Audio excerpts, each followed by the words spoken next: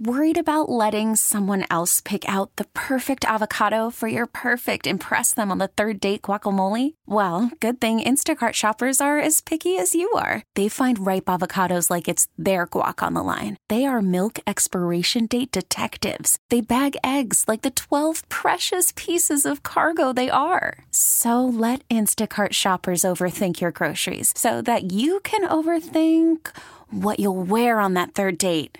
Download the Instacart app to get free delivery on your first 3 orders while supplies last. Minimum $10 per order. Additional terms apply. Okay, picture this. It's Friday afternoon when a thought hits you. I can waste another weekend doing the same old whatever, or I can conquer it. I can hop into my all-new Hyundai Santa Fe and hit the road. Any road. The steeper, the better. Because my all-new Santa Fe is available with H-Track all-wheel drive, so I can hit the trail without a worry in the world. Heck, with 3 rows and best-in-class rear cargo space, I can pack the whole family in with all our gear. We've got available dual wireless charging for our phones, so we'll never lose touch with civilization, and we won't lose touch with the primordial power of Mother Earth. So which is it? Waste the weekend or do something a little more epic? And conquer it in the all-new Hyundai Santa Fe. Visit HyundaiUSA.com or call 562-314-4603 for more details. Hyundai, there's joy in every journey.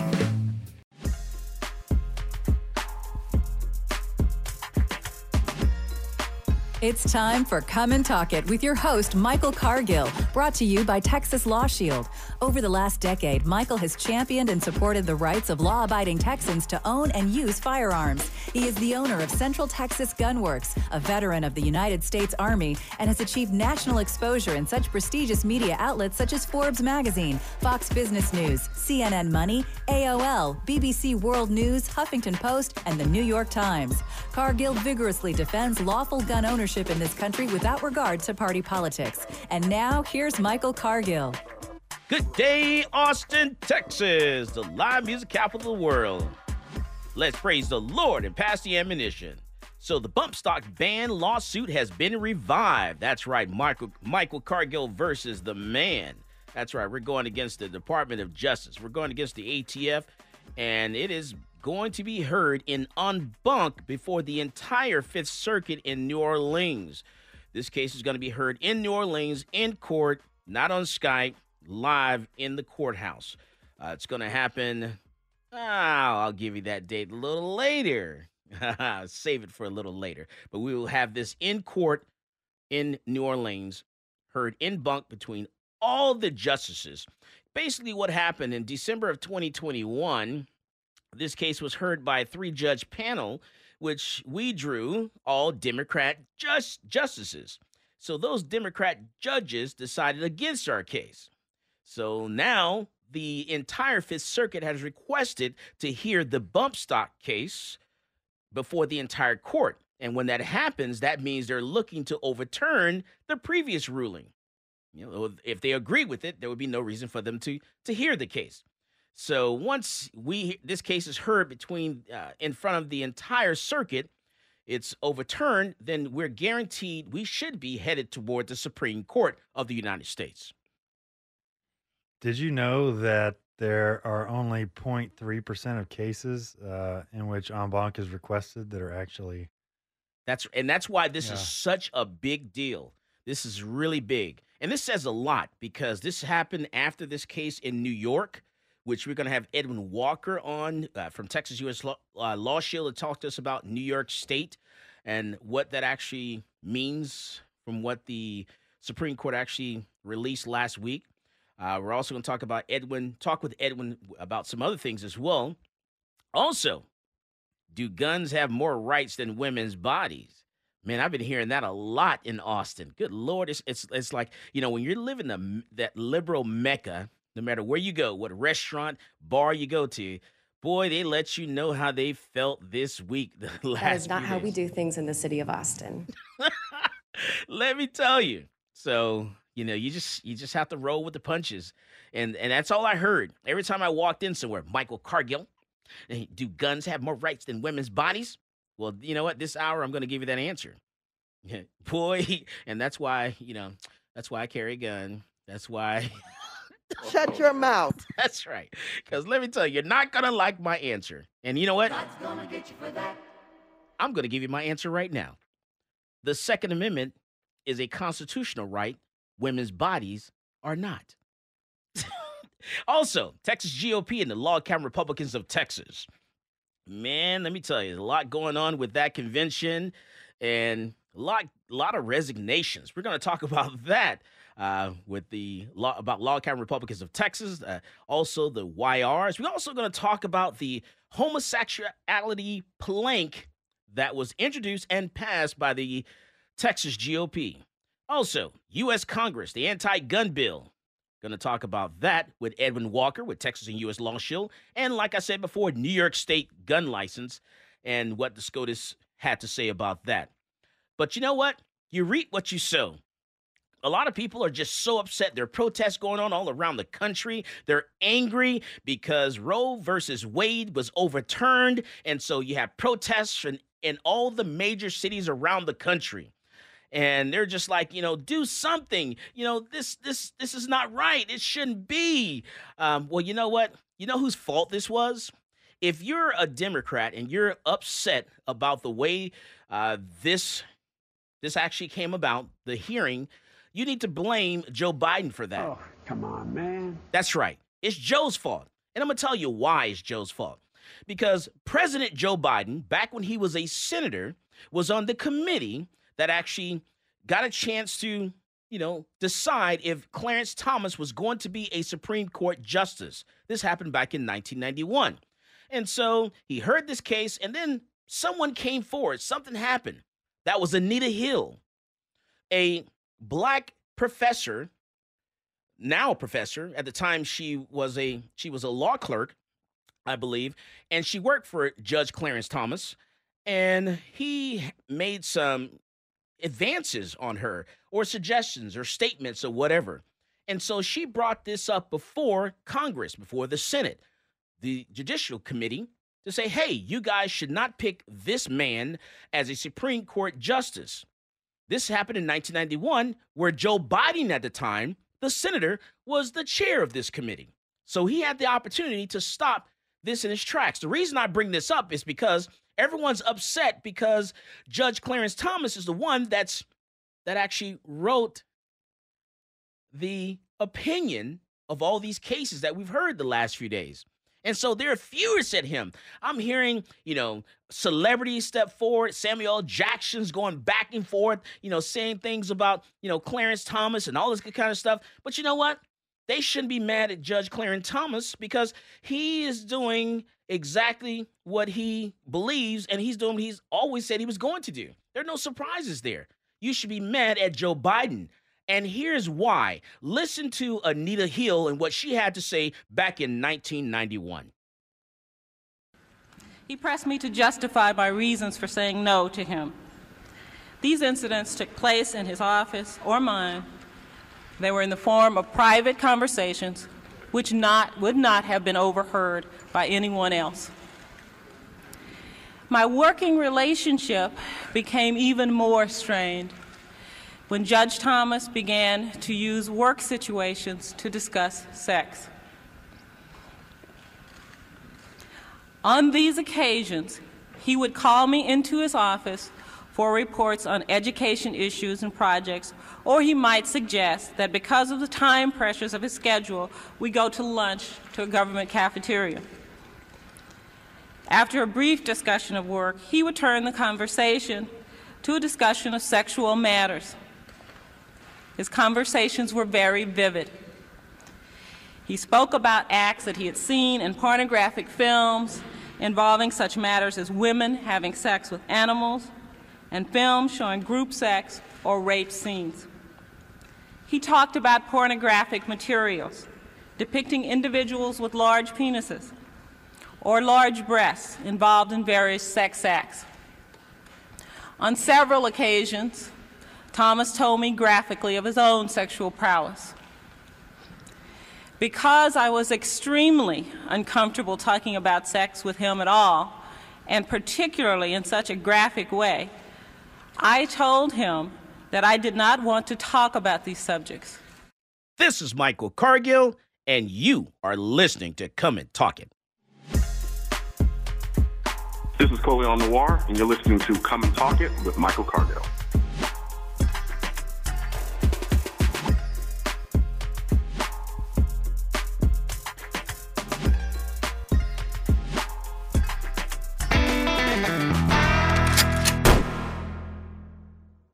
Worried about letting someone else pick out the perfect avocado for your perfect impress them on the third date guacamole? Well, good thing Instacart shoppers are as picky as you are. They find ripe avocados like it's their guac on the line. They are milk expiration date detectives. They bag eggs like the 12 precious pieces of cargo they are. So let Instacart shoppers overthink your groceries so that you can overthink what you'll wear on that third date. Download the Instacart app to get free delivery on your first 3 orders while supplies last. Minimum $10 per order. Additional terms apply. Okay, picture this. It's Friday afternoon when a thought hits you. I can waste another weekend doing the same old whatever, or I can conquer it. I can hop into my all-new Hyundai Santa Fe and hit the road. Any road. The steeper the better. Because my all-new Santa Fe is available with H-Track all-wheel drive, so I can hit the trail without a worry in the world. Heck, with 3 rows and best-in-class rear cargo space, I can pack the whole family in with all our gear. We've got available dual wireless charging for our phones, so we'll never lose touch with civilization, and we won't lose touch with the primordial power of Mother Earth. So which is it? Waste the weekend or do something a little more epic? And conquer it in the all-new Hyundai Santa Fe. Visit HyundaiUSA.com or call 562-314-4603 for more details. Hyundai, there's joy in every journey. This episode is brought to you by Progressive Insurance. Whether you love true crime or comedy, celebrity interviews or news, you call the shots on what's in your podcast queue. And guess what? Now you can call them on your auto insurance too with the Name Your Price tool from Progressive. It works just the way it sounds. You tell Progressive how much you want to pay for car insurance, and they'll show you coverage options that fit your budget. Get your quote today at Progressive.com to join the over 28 million drivers who trust Progressive. Progressive Casualty Insurance Company and Affiliates.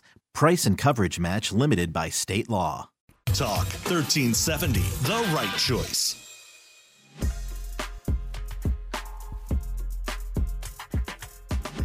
Welcome back to Come and Talk It. And now here's Michael Cargill. All right, so I want to bring back into the conversation here, bring to the conversation Edwin Walker, who's a principal attorney with Texas and U.S. Law Shield. You know, if I have any issues at all, something happens with me, what I do is I dial 911 first, then I call my attorney. I call Edwin Walker to find out what I actually should do, because I'm invested in what's going on. The incident's happening to me.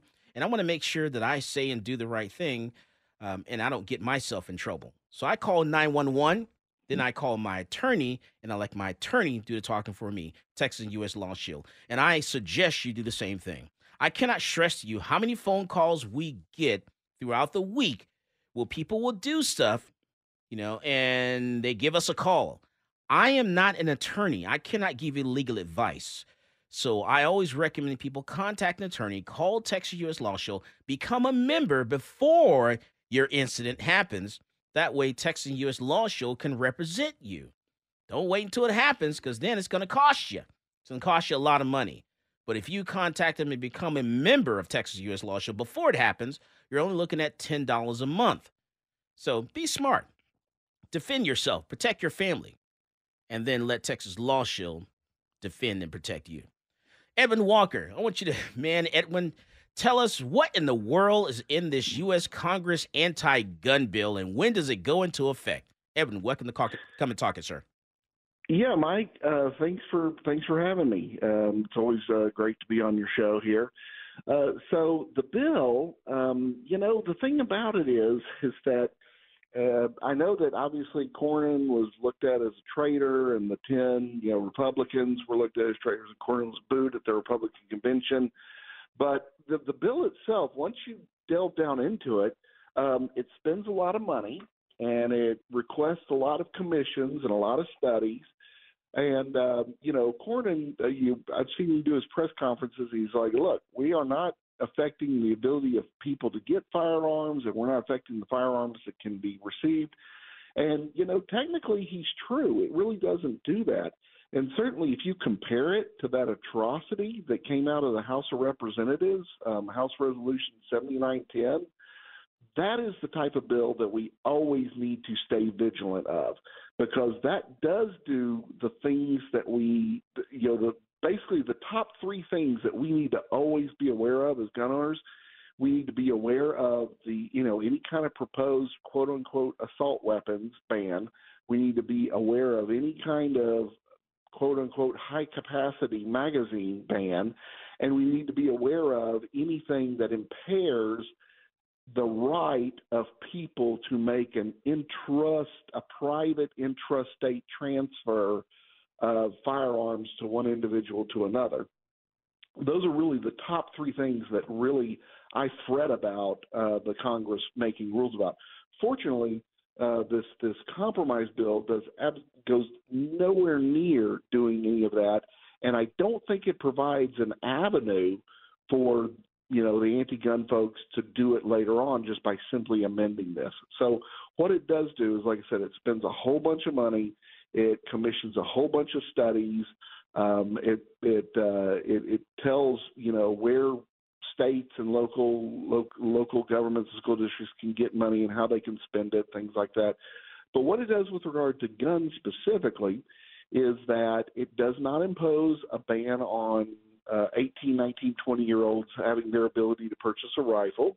What it does do is it now says that certain juvenile records can be reviewed, and it does kind of create a de facto waiting period for these juveniles, and so juveniles won't be able to go rush in and buy a rifle. There will be a 3-day waiting period, and then that can be expanded up to 10 business days, which in reality is actually 14 real days because business days don't include the weekends.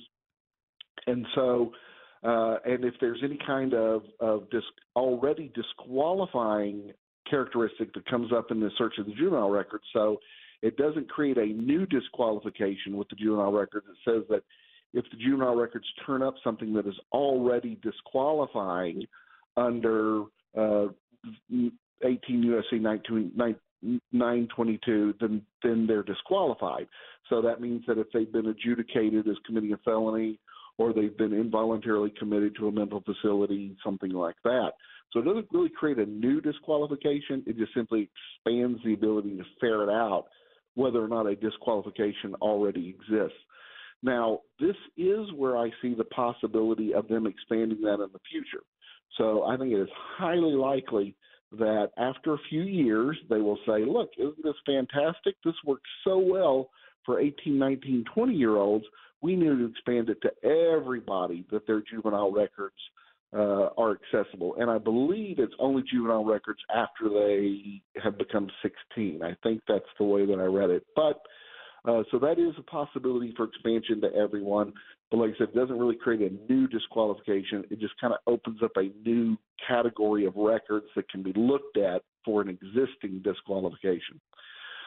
So that's what it does with regard to the 21-year-olds, which is, like I said, as opposed to the bill that came out of the House, which wanted a hard prohibition, no 18, 19, 20-year-olds can buy a rifle, period. And so that is obviously in the nature of compromise. The next thing that it does. Before you go to the next one, I want to make sure I'm clear on this one. So this means that if you're 18, 19, or 20 years old, there's a possibility you may get delayed up to 10 business days. That is correct. Okay, and then they also get a chance to look into your criminal history. Well, your juvenile history. Juvenile. Okay, got it. Juvenile history. Yes. Okay. So to see if as a juvenile you were ever adjudicated for a crime that would have been considered a felony if an adult had done it, or if you had been committed to a mental health facility as a juvenile. And so what's interesting about that is that this particular procedure requirement is supposed to exist for the next 10 years, and within this 10-year period, the government is supposed to begin integrating those records into the regular NICS background check. So after 10 years, it will go back to being just a regular NICS background check, but it will include all of these juvenile records. So the delay period is only going to exist for 10 years, and then the law assumes that after 10 years, the records will be fully integrated, and it goes back to being an instant background check, so there will be no waiting period. You'll either get your deny or proceed fairly immediately. Okay. And that's from the ages of 18 to 20? 18, 19, 20. However, like I said, with that caveat that I absolutely can see the Democrats coming back and saying, this worked out fantastic. Let's just apply it to everyone. So I do believe that is one of the Trojan horses that is built into the bill that will eventually impact everybody who does have one of these records. Like I said, if you're an adult now and you don't have one of these records, then you got nothing to worry about. Like I said, there's no new prohibition that's being created that you would have to worry about. Okay. So now in the realm of prohibited persons, this bill also closes what everybody has been calling the boyfriend loophole. And believe me, I hate that term. I hate the way that anytime whenever you talk about gun laws, they throw in the word loophole, because just, as we know, as a general principle, every single gun law that exists has been a compromise on behalf of the gun owner. So if you want to just, get in your time machine and go back to 1933, any adult could go into a hardware store and purchase a fully automatic Thompson, 1921A rifle and have no interference from the federal government whatsoever. So everything from that time period, every federal law from that time period forward has been a compromise to chip away at that ability that we had in 1933. So every single federal gun law is a compromise. And as, we like to say around the office, yesterday's compromise becomes today's loophole. And so that's why I hate the word loophole, is that there was a reason that that dating violence, boyfriend, not being able to access dating relations, not considering assaults that occur while people are dating is not family violence. There's a reason that was not included way back whenever the family violence provision was made. And that's because it's extremely difficult to define what that is. And so, since then, the anti-gun folks have been saying, oh, my God, they allow domestic abusers to have guns. So this presumably addresses that. Okay. So what that says is that if an individual has been convicted of a misdemeanor crime of assault, so keep in mind, I want everybody to remember, if you're convicted of a felony, you're totally prohibited already. So it doesn't matter what crime it is. If it's a felony, you're a prohibited person. So this specifically only addresses misdemeanor crimes. So if you're convicted of a misdemeanor crime of violence, it could be an assault, maybe a terroristic threat. It's just defined as a crime of violence. You're convicted of a misdemeanor, and it turns out that the complainant or the victim in that crime meets the definition of you being in a dating relationship with them, then you're a prohibited person. You become a prohibited person. And this is for life? No. Okay. That's the interesting part. All right, hold that thought, Edwin. I'm going to let you finish that on the other side of the break here. We come back, we're talking about the new gun legislation that's going to go into effect. Edwin's going to tell us when this is going to go into effect, and he's breaking it down for us right now. This is Michael Cargill, and you are listening to Come and Talk It. Hi, this is Stephen Williford, the Barefoot Defender. I get my global gun news from Michael Cargill at Come and Talk It.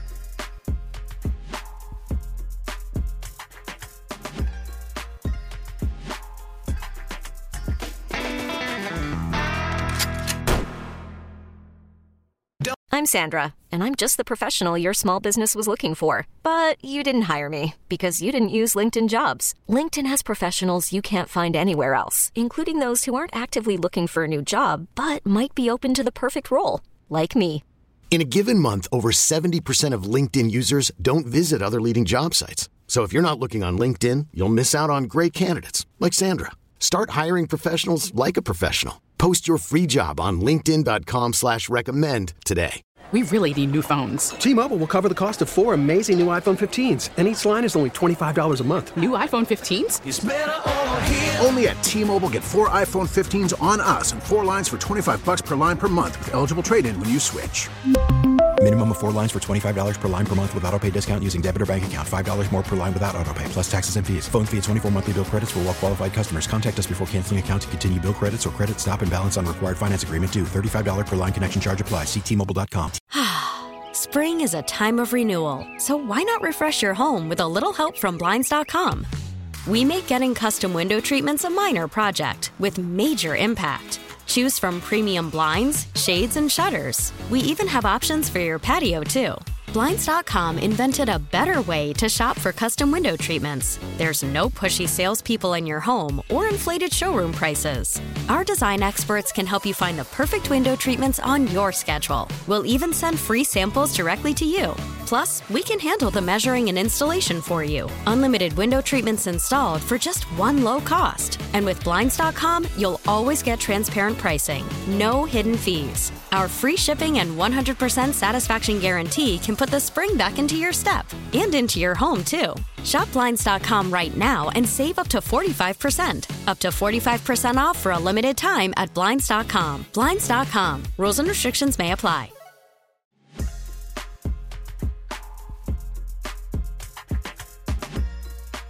Welcome back to Come and Talk It. And now here's Michael Cargill. All right, we're talking with Edwin Walker with Texas U.S. Law Shield, and he's telling us about the boyfriend loophole. Edwin, what in the world is all this all about? Well, like I said, the boyfriend loophole existed because of the fact that they didn't want to include it in the original bill back in the 90s because it's so difficult to define. And, if you read the definition now, it really doesn't get any better. Pardon me. Although it does say that, social relationships and business relationships don't count. And there does have to be some sort of extended and frequent contact between the people who are involved in this relationship. Now, keep in mind, Texas has had this dating relationship family violence for well over a decade now. And, it's still kind of a fact issue. So if you have a case where the police and the prosecutors are accusing you of assaulting your girlfriend or girlfriend's accused of assaulting a boyfriend, that's a fact question. And so, the court will have to look at things like how long have you seen each other, how, to what extent is your physical relationship. There may be evidence from other people who are like, oh yeah, they've been boyfriend and girlfriend for quite a while. So it is kind of amorphous. Obviously, determining whether or not somebody's married to another, that's black and white. It's yes or no. Whether somebody's kid, that's black or white. That's yes or no. The dating relationship stuff can definitely be shades of gray. But what this bill does that this determination of the relationship does, what the original law should have done is that it provides it provides that this statute is not retroactive, which is fantastic, really, because that's where a lot of people that are denied because of this because of this domestic violence prohibition is that the courts and the FBI and the DPS, when issuing licenses to carry, they're able to go back indefinitely to find out, to investigate whether or not a misdemeanor, if somebody was convicted of a misdemeanor assault way back in 1985, was the victim of that. This was even before they defined crimes of family violence. If the victim of that assault happened to be a person's spouse or a person's child, they're prohibited now. It really rang as a violation of due process, as an ex post facto law. All right. So hold on a second here, Edwin. So you mean to tell me that when this goes into effect, that if you did something 10 years ago, 20, 15 years ago, that can prohibit you once this goes into effect? No, that's the way the law exists now with regard to the family violence prohibition. Okay. And that's one of the big problems, is that people who were convicted of an assault, a misdemeanor assault 20, 30 years ago, can find themselves being a prohibited person, and they have lived an absolute clean lifestyle for the last 25 years, but they find themselves in the category of the prohibited person. This closing of the boyfriend loophole specifically states that this prohibition cannot be applied retroactively. And that's fantastic. I wish they would have done it. I wish this had been part of the original law. Unfortunately, they didn't expand it to people who are already prohibited. But this boyfriend loophole, and like I said, I really hate using that word, is going to be closed from here going forward. It will not be able to apply retroactively. So this is really not as bad as we think it is. This entire bill. Correct. And like I said, if they would have just written it a little differently to say, look, we're going to apply this no retroactivity to the application of the entirety of the domestic violence prohibition, there'd be a lot of prohibited people that would have been leaping for joy because they would have now been eligible to purchase and possess firearms. Unfortunately, that's not the case. Another provision that should have been in the original law, but is now only applicable to the closing of this boyfriend loophole, is that this prohibition only lasts for 5 years. So unlike the law as it exists now, where you not only can be a prohibited person based upon a crime that you committed 25 years ago, but you're prohibited for life from ever purchasing and possessing a firearm. Here, if your prohibition is as a result of this closing of the boyfriend loophole, if you do not get in trouble again for another domestic violence conviction, then you're prohibited for 5 years, but then after 5 years, you regain your ability to purchase and possess firearms. Okay. So that, I mean, as far as, because, this is one of those points that the anti-gun folks just, they get up and they clamor about it and they try to demonize, us people who are in favor of self-defense, in favor of the Second Amendment, saying, you allow domestic violence people to have guns. And if this can shut them up, then that's a win in my book, because the damage that it can inflict on an individual is very minimal. And now people should be on notice that if they do wind up in a state criminal court accused of a misdemeanor crime of domestic violence that allegedly involves somebody that they were, quote unquote, in a dating relationship with, they better get an attorney and they better fight it. Okay. All right. And then anything else in that bill? And also, when does it go into effect? Yes. So, sorry. So the provisions of it, I mean, especially the spending and everything, it doesn't have a delay like Texas law does. Texas law always specifies at the end of the bill, this will go into effect September 1st. This will go into effect January 1st. Federal law, whenever U.S. Congress, passes a bill and the president signs it, it's immediately effective. Oh, wow. And so, so the ATF is probably going to be sending out these new, they probably already have their regulations promulgated. This means we're going to have a new 4473, a firearms transaction record. Yes, there will have to be some modifications to it. Wow. Now, it's interesting that you bring that up because those are the other two provisions that affect the transactions of firearms, is that they have now strengthened the punishment and they've kind of narrowed the definition, which is actually a good thing, of what is a straw man purchase and what is considered to be gun trafficking. And so those are two things that, obviously if you don't make straw man purchases, then you don't have to worry about it. If you're not involved in gun trafficking, you don't have to worry about it. But they have really strengthened the penalties if you are accused and convicted of either one of those crimes. But like I said, okay, hold on. So clarity. So which are what, Edwin? Because a straw purchase means that you go into a gun store and you're trying to buy a gun for someone else, knowing that person can't take possession of it. That's a straw purchase. What was the old punishment? What's the new punishment? Well, what's interesting is that the Supreme Court held that the ATF or the Department of Justice, they don't have to show that the person you were buying the gun for was a prohibited person. So it's just that you went into a gun store and you bought a gun for the purpose of giving it to another person. I want to clarify that because people are immediately going to think, oh, my God, I can't give a gun as a gift. No, you can. What the Supreme Court says is you cannot take somebody else's money.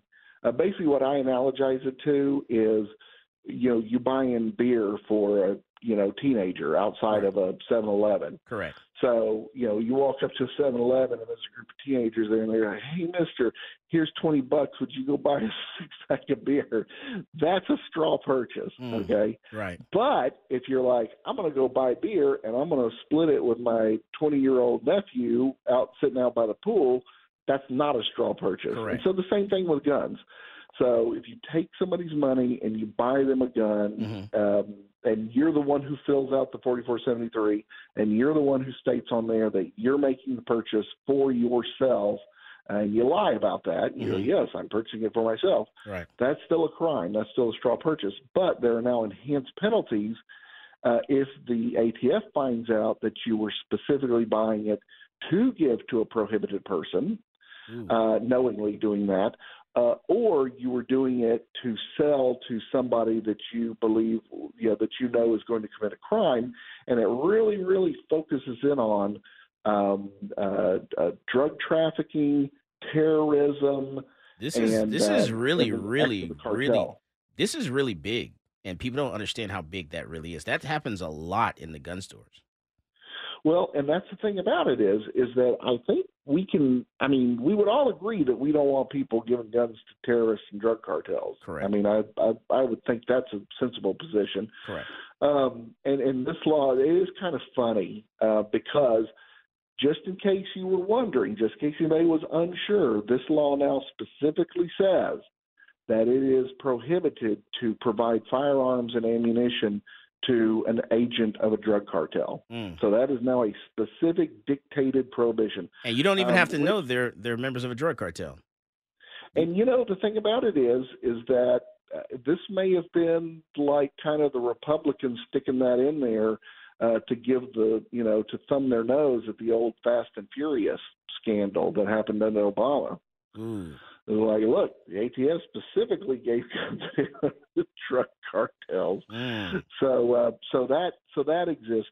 And it also now says that if you are, if you're accused of giving guns and ammo to drug cartels, drug traffickers, potential terrorists, that this now is also can be punished as under the money laundering laws and under the organized crime set, the RICO statutes. So they've really expanded the ways that this particular type of offense can be prosecuted and enhance the punishments for it.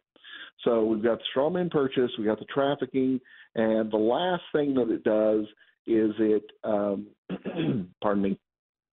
is that it expands, and this kind of dovetails with the straw man purchase and with the drug traffic, with the gun trafficking, is that previously unlicensed dealers, in order to prove that somebody was an unlicensed dealer, the Department of Justice would have to show that they were motivated in dealing guns by either doing business or seeking to make a profit. And so they felt that was a little too amorphous. Unfortunately, they defined it. It's still kind of the same amorphousness. They just said if you make a profit, so if you sell a gun with the primary purpose to make a profit, then they can prosecute you as a gun dealer. It doesn't matter how many guns there are.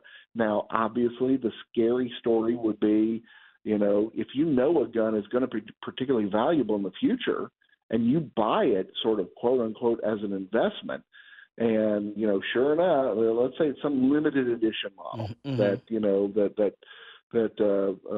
Colt is going to cut, in which people do that all the time. I mean, I've got several Colt commemorative firearms.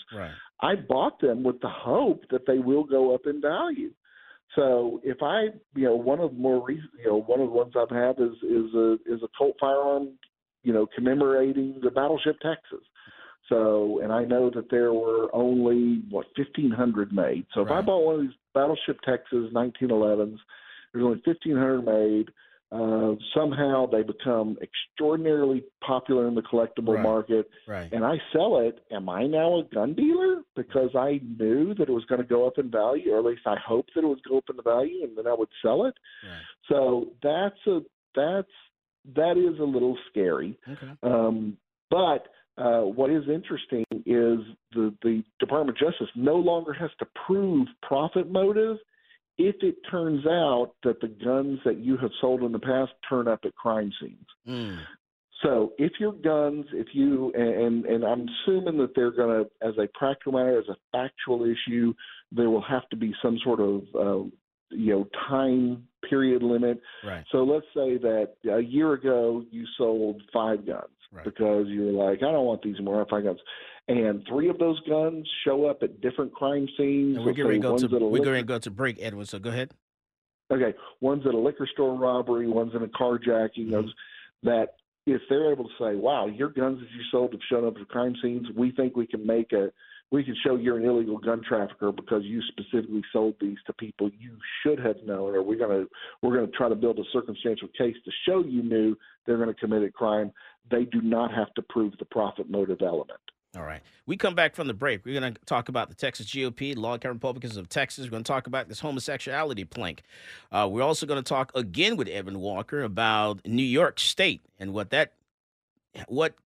SCOTUS said about New York. This is Michael Cargill, and you are listening to Come and Talk It.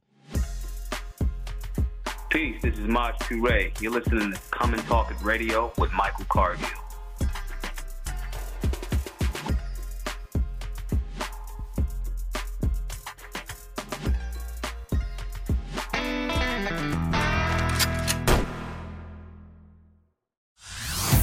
Hey everyone, Boomer Esiason here. The NFL draft is behind us and your favorite team is now gearing up for week number 1. The free Odyssey app puts you right in the middle of the pro football conversation with the biggest sports radio stations from across the country. The local voices who know your team the best, giving you their unfiltered takes on the current state of your squad. It's always football season right here on the free Odyssey app. Talk 1370, the right choice.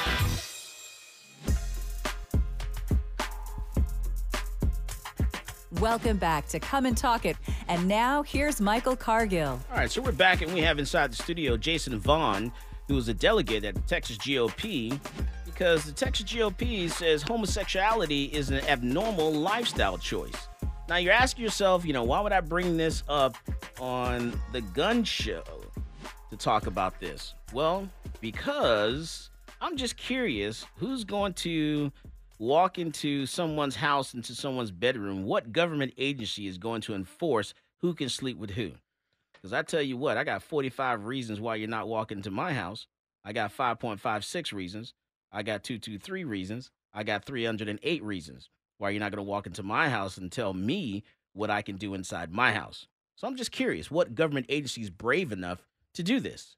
So let me welcome to the mic here Jason Vaughn to tell us what in the world is all about this plank from the Texas GOP. Well, I think one of the first things that we need to think about here is that this is not a policy. It has this is not telling the government to do anything. It does nothing for the party. It does nothing to say that the government should go and do this. The only thing policy related to homosexuality specifically is that the party is still anti-gay marriage, which is fine. It's been 7 years and there's never been a bill filed except for one in Mississippi that said that wanted to take government out of marriage completely and just make it civil unions. And that bill didn't even get a hearing. And so it's not like this is actually any of this stuff is going anywhere. This was something added in at the very last minute of the permanent committee. So the way the committee works is we have several different conventions. You have your precinct conventions, your Senate or county conventions, and then I was on the platform committee. That's made up of one of 31 people, one person representing each Senate district. And then we had our subcommittees where you break out into smaller groups to go through each section. Then you have your temporary committee, which is where we all meet as a whole. And then you have your permanent committee. It was not represented in this language was not brought up in the subcommittee. It was not brought up in the temporary committee. It was brought up right after, in the last 40 minutes of the meeting, right after the chairman said that we were about to run out of time. He said, hey, guys, we don't really have a lot of time to discuss anything. Oh, yeah, and I would like to make an amendment to the homosexuality plank, language that we have, that many people on both sides of this have fought over to try to make it more policy-oriented, to be clear about where Republicans stand without personally getting offensive. And the fact that this actually came from the chairman of the committee made it all worse. He gave us no warning. It's one of the things we've tried to do on that committee is be very respectful to each other, even when we deeply disagree, because you're working very closely together for 4 days.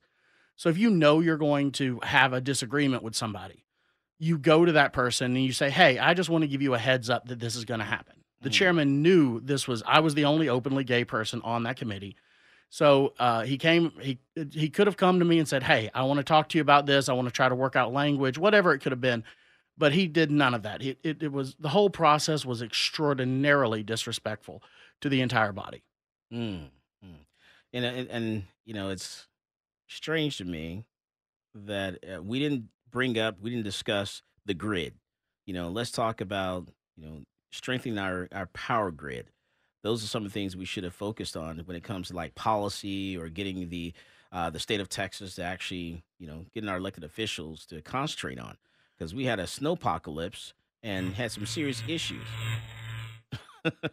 So, that I think that energy should have been focused more on that stuff, more that direction. I do believe the grid's actually in there. It is, but 200 and it's 275 planks total. Mm-hmm. So the problem with this language is that it's a distraction. It's a distraction that does not win Republicans a single vote. If you're already extremely anti-gay, you probably already know that the Republican Party is going to be your home. If you're like, we have plenty of stuff that's in there policy related to that. It didn't get us any votes. All it's been for well over a week now is a campaign and a fundraising resource for Democrats. The chairman came up to me later on and said, I just want you to know this was nothing personal. I wanted us to be clear. And as I told him, this did nothing to do for clarity. It has been nothing but a distraction for the entire party. Beto O'Rourke is loving this plank right now. And I'm sure it's going to, we'll see what happens if the Republican Party actually loses seats. Because if that happens, then they're definitely going to change gears in 2 years. No, look, I think I got to be honest, and I think we have to say that the Republican parties, look, after this week, after another 2 weeks, nobody's going to care. Mm-hmm. They're going to care about inflation. They're going to care about all this. This does nothing on those fronts, but it did give it's not going to change policy. It's not going to change a lot of voters either way. But it is going to change the fundraising. It's not going to change voters, but it's going to keep some people will sit on their hands instead of actually going to vote for certain candidates. And because it's not just gay people. It's all people that have gay family members, people in their lives that are hearing about this. Those are the people it really does affect, and they'll be like, well, what's the point of this? But again, the party is not very effective in any of this going forward policy wise. Right. And then there's a lot of resignations that actually took place this week. I was the actual chair for Law-Abiding Republicans of Texas. I resigned, and man, it was crazy because some media outlets took that to mean that I was upset because of this particular plank. There's so many planks, that the GOP actually has. This is just one particular plank. This had nothing to do with me resigning from Law-Abiding Republicans of Texas as the chair. The reason I resigned from LCR Texas was because of the influence that some members that came from California have moved here to Texas, and members in D.C. are trying to influence Texas and tell Texans what we can and can't do. And, this is Texas, the Lone Star State. We're not going to allow someone to come in from another state, definitely not Washington, D.C., and definitely not some of these GAYs from California to tell us what we can do here in Texas. I wanted to say something else, but I'm on live radio, so I can't. Started with the F. But I'll digress. No, and I think you're seeing a lot of changes in different organizations, but I think the good thing is you're also seeing a lot of different things pop up, like Marco Roberts, the former who had the presidency of Texas LCR before yourself, has now formed Texas Conservative Liberty Forum, something I'm on the board of as well. We're going to be a very policy wonk-oriented place, and I think there's a lot of good things coming. I'm personally about to launch my own organization called The First 90, which is focused on recidivism, and I'll be working with our police officers, parole officers, criminal justice reformers, helping non-violent, non-sexual criminals really find a place back in the world and be restored after their time in prison. And I tell you what, there are a lot. You're right. There are a lot of great organizations that have actually popped up since the convention, or just before the convention actually started, that are doing great things. And I guarantee you, unfortunately, I think LCR Texas is going to be disbanded. I think that board is going to go away completely because, once you lose, some of your backbone, you're not going to be able to stand up anymore. And it's going to collapse. The walls are going to fall down. And you're going to see this within days, if not weeks. Well, the good thing that I would remind people is while that the LCR Texas may be going away, if you are a friend, if you're an ally or you happen to be gay, that Austin still has a very strong log cabin that you're staying the president of. That's right. Still the president of Log Cabin Republicans of Austin. And then San Antonio, Mimi she's just amazing. San Antonio rocks. She's fantastic. So I have to give her a lot of props. All right, we come back from the break. I do want to talk about New York. I do want to get back to talking about the bump stock ban. We're going to talk about that again.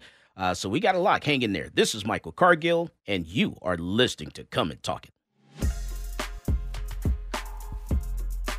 Yo, what's going on, guys? It's Jack Jones here, and I get my gun news from Michael Cargill on Come and Talk It.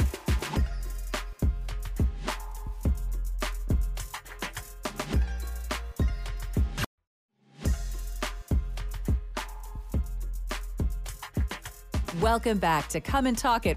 And now here's Michael Cargill. So listen, the platform also included a section calling homosexuality an abnormal lifestyle choice. You are an out gay committee member. You voted against it, including that, right? And called it disrespectful.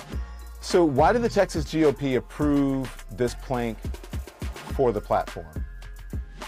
I think there got to be a lot of confusion on the floor. If you look at the way the body voted versus the way the committee voted, the committee was very close.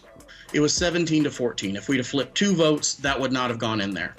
And look, I understand my party does not believe in gay marriage. That's a policy issue we can debate. The problem with this language was it was insulting, and it is distracted from so many other planks that I do care about. If you listen to the debate on the floor of the convention, you'll see that right after this was passed, this abnormal gay guy got up to the mic and actually was able to suspend the rules and put in extremely important information on a plank on protecting fragile children, making sure they have home care, community-based care. And that's something that Republicans should be talking about, uniting under. There are 275 planks, and the only ones we're talking about 4 of them that are complete and utter distractions that make, for most of them, I disagree.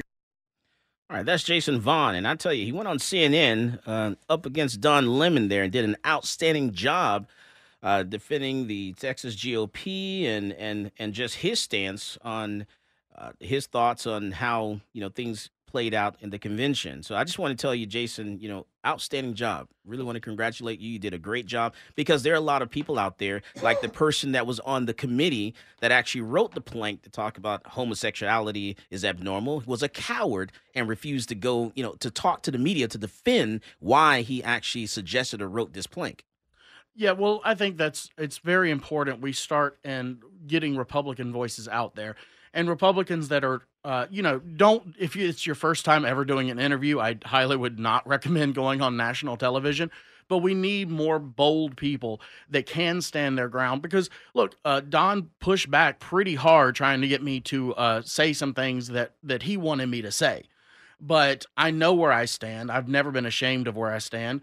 And I'm not ashamed of being a Republican, so I was able to do all of those things, and I was able to get a nuanced point of view out to say, yes, I highly disagree with this, but here's why I'm a Republican. And I was very happy to talk about, especially being from Harris County, talk about the bail issue we have there, where all these judges are consistently letting people out with low or no bail on violent crimes, and then they're just going out killing again.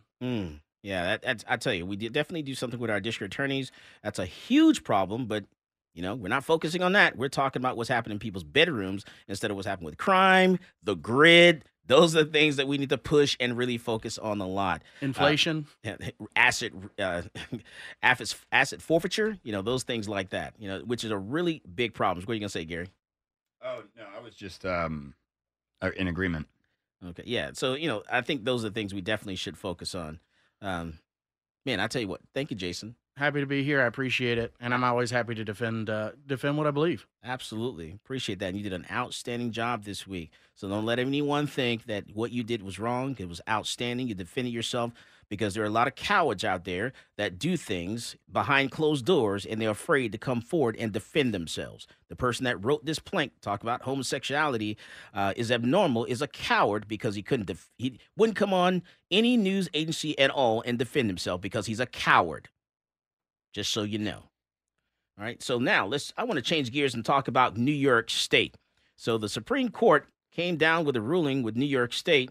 And so now they are a what? They are shall issue. Not a what?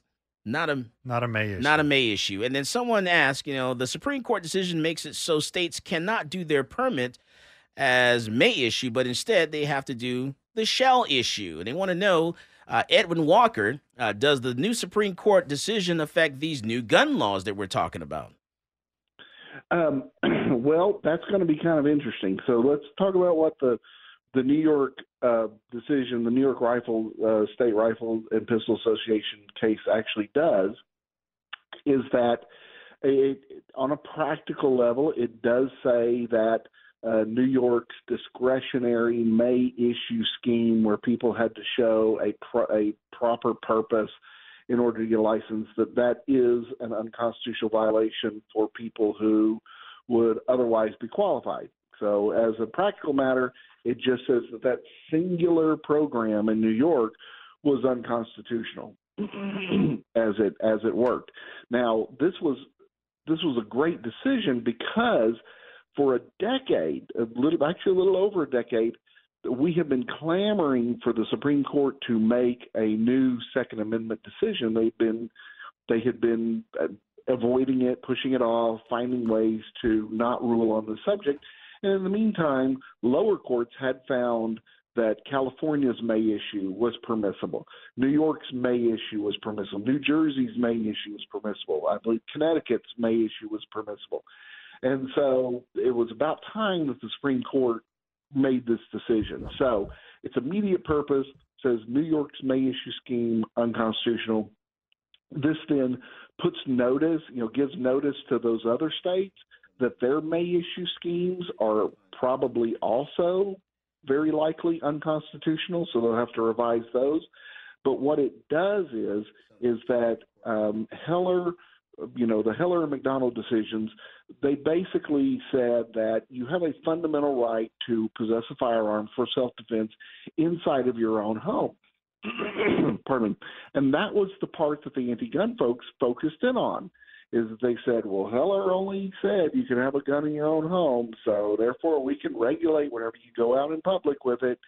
And because that's the way the constitutional rulings work. The Supreme Court is not a super legislator. They can't dictate what the law should be. All they can do is address particular laws that are in front of them and decide whether or not they are unconstitutional and what sort of fundamental right that they implicate.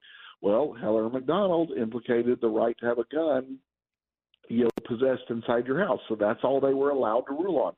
This now implicates a gun being carried outside the house. So now there's a new recognized Second Amendment right that's been officially recognized by the court, and that is the right of a person to carry a firearm outside of their house for self-defense purposes.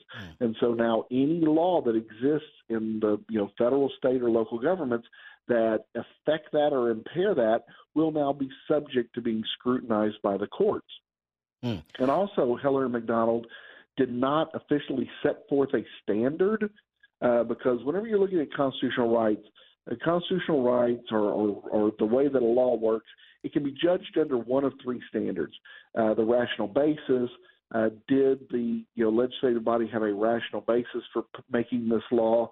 Those do not affect constitutional rights, so those are always generally upheld. On the opposite end of the spectrum is strict scrutiny. If the courts determine that a piece of legislation affects a fundamental constitutional right, then the courts will look at that to say, does it affect a right? If it does, it cannot be upheld. So those almost always fail. And then there was this intermediate scrutiny where it might go one way or another. Actually, this case kind of creates a new type of scrutiny specific to Second Amendment issues. It recognizes that the Second Amendment is a core constitutional right. It is not a secondary right. It's not a second-class right.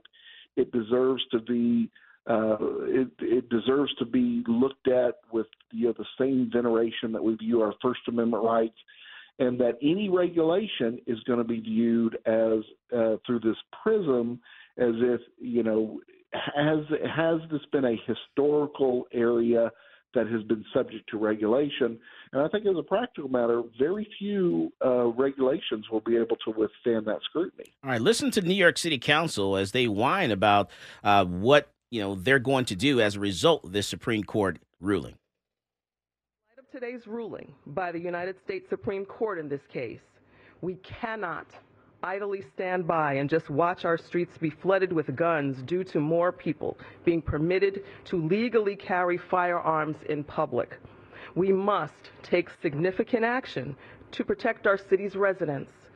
When New Yorkers are being victimized by gun violence due to the soaring influx of legal and illegal guns, putting them even more firearms into the hands of people in public spaces, that will have dangerous consequences. Our proposed solution encourages the state to tailor a law that accounts for New York City's high population density as a factor in establishing specific parameters for the designation of sensitive areas where legal firearms are prohibited from being carried by members of the public. The ability to designate sensitive areas where citizens are prohibited from carrying concealed firearms is a framework that is still respected by the highest court and one to be utilized to prioritize public safety. Prohibiting the possession of legal firearms in sensitive facilities such as hospitals and poll sites is not only good for public safety, it's just plain common sense. What a concept. People should be able to defend themselves from being assaulted, having things like murder. What a concept. Robbery, aggravated robbery, theft during the nighttime, criminal mischief at night. You should be able to defend yourself. You should be able to defend yourself inside your home, outside your home, in your vehicles. You're driving down the road. And these people, this city council is whining because people don't want to be victims. This is Michael Cargill, and you are listening to Come and Talk It. This is Brittany Glaze, and I get my global gun news from Michael Cargill on Come and Talk It.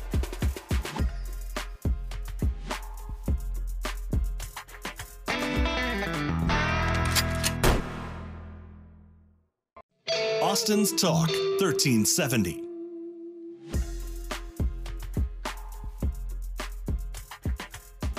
Welcome back to Come and Talk It.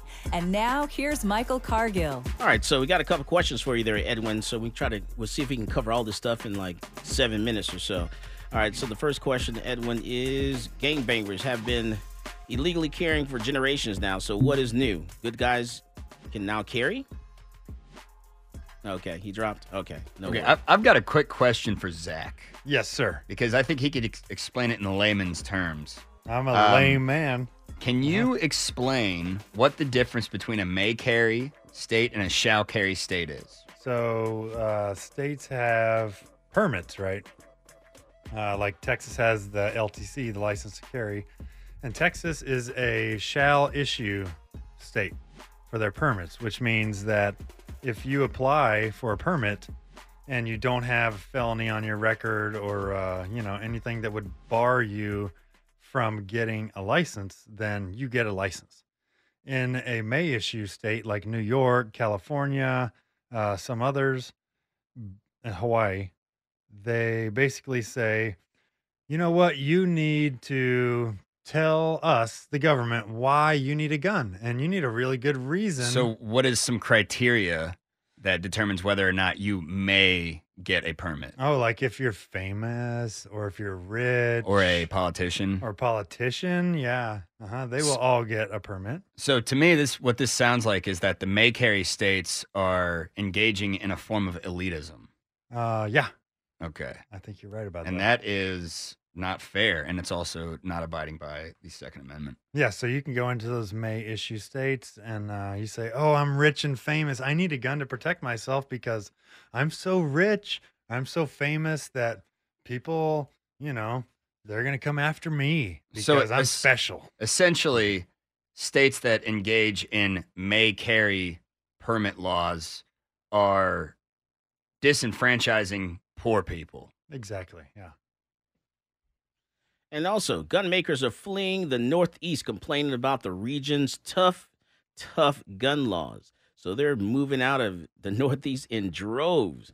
You have, the signature weapons that powered America's wars, from the muskets of 1812 to the M1 Garand of World War II to the M16 in Vietnam, were made by millions in the Northeast.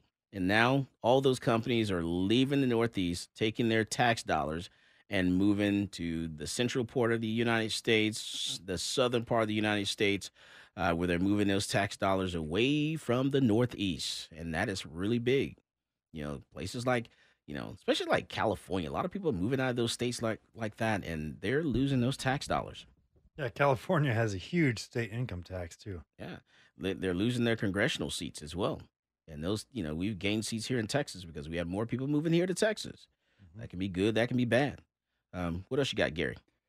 Thomas Harrison asked in the chat, how is it possible that red flag laws pass constitutional muster? That's going to be a question for Edwin. We have to get him back on one day. Yeah, we have to get him back on. He's not on the line anymore? Yeah, we'll get him back on another time to talk about that. I think the short answer is that they kind of don't. Well, what Edwin said during our panel when we did the show at the shop, he basically said when there's a search warrant, the police bring the cause to the judge, right, behind closed doors, and the judge signs this search warrant, and the person is not present for that, and so not everything has to have due process, is how he explained it. Like, you're not there for the search warrant getting signed. Is that constitutional? You shouldn't ask me about that. Right. No, that's where, when you pull that thread, that's where my mind goes. The only other thing I was going to ask about is if we want to talk more about the bump stock lawsuit. I mean, are we going to the Supreme Court, baby? Oh, we're going. We're going, baby. I love it. You're definitely going.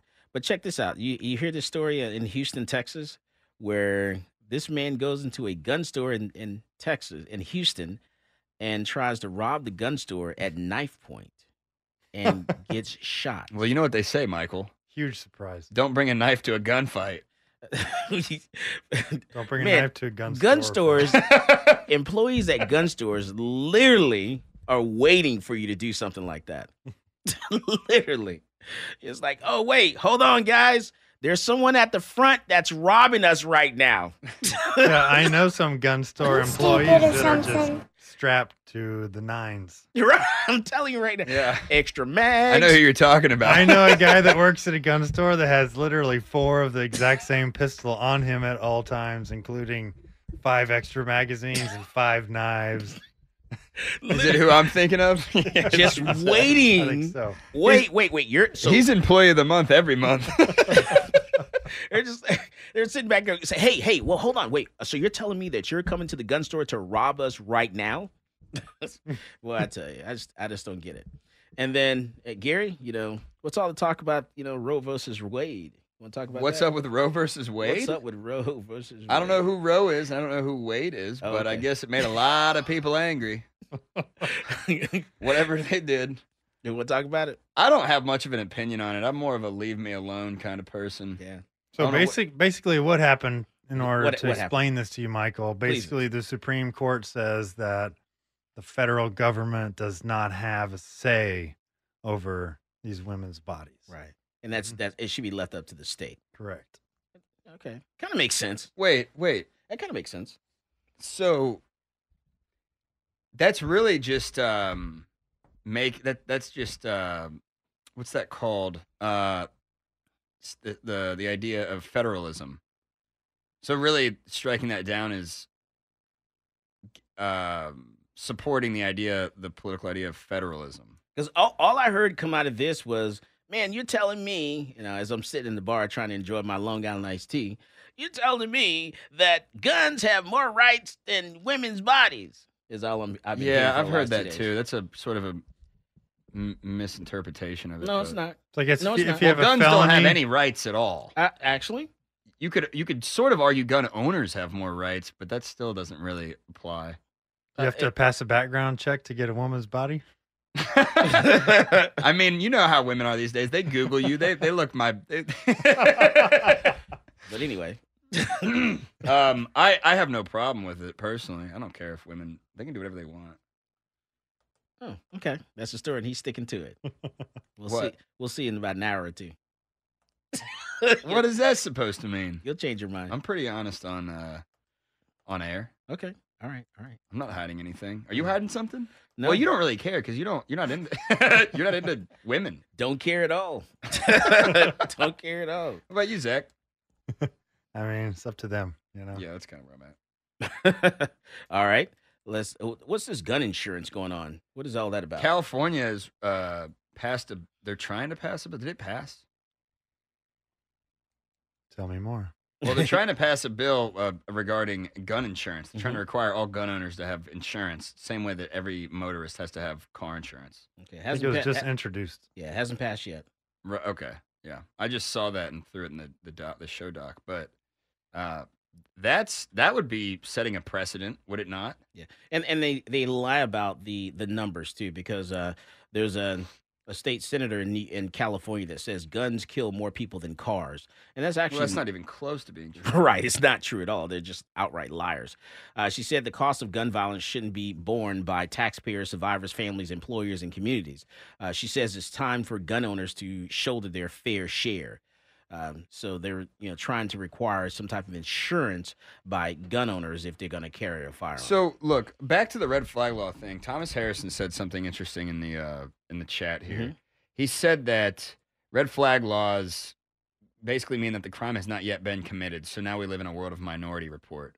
Like what did they call it in that movie? Crime detection or Pre-crime? Pre-crime, yeah. And I think that's a good point because there's a difference between getting a search warrant and not going through due process per se and just arresting someone based on hearsay. Yeah. It's totally different. So I don't think that's what we were saying earlier about that is Because a Karen totally can perfect just analogy. call the local law enforcement officer Right. and say, There's, ooh, I saw a Facebook post. If you want a walkthrough of it, the Firearms Policy Coalition has a pretty good sort of cartoon graphic on their Instagram, and it shows this guy Randy who has a gun. He posts something with his son at the gun range, and then Karen sees his Instagram posts and considers him dangerous, and then she calls the state police or whoever it is, and then they go arrest him in the middle of the night with no warrant or whatever, and you get another one of those situations like that nurse that was killed in that no-knock warrant. Mm-hmm. Right. It's the Breonna same Taylor? Breonna Taylor. Right. It's the same principle, yeah. Right. Would you agree with that, Michael? Hey, I tell these people, hey, look at Florida. You have the Florida woman who shot and killed this man after he broke into her bedroom while she was asleep and attacked her on Tuesday morning. She could have waited for police to get there to save her. Instead, she took her own personal protection in her own hands. So that's kind of what we're talking about. You need to be able to, people need to be able to defend themselves. Right. And that's just it. But last thing about the bump stock ban. So yeah, we're gonna go to Supreme Court. We're going to Supreme Court. So we're gonna go before the Fifth Circuit, and Fifth Circuit is gonna side with us, and then it's gonna be up to the Supreme Court to decide what they want to do. Yep, it's gonna be Michael Cargill versus the United States of America. So we'll see what happens. We're going to the Supreme Court. And this case is big because what happens with this will affect triggers. It will affect everything else of what the ATF is trying to say. As always, more guns equals less crime. You go out there, you buy yourself a gun. You've been listening to Come and Talk It with Michael Cargill.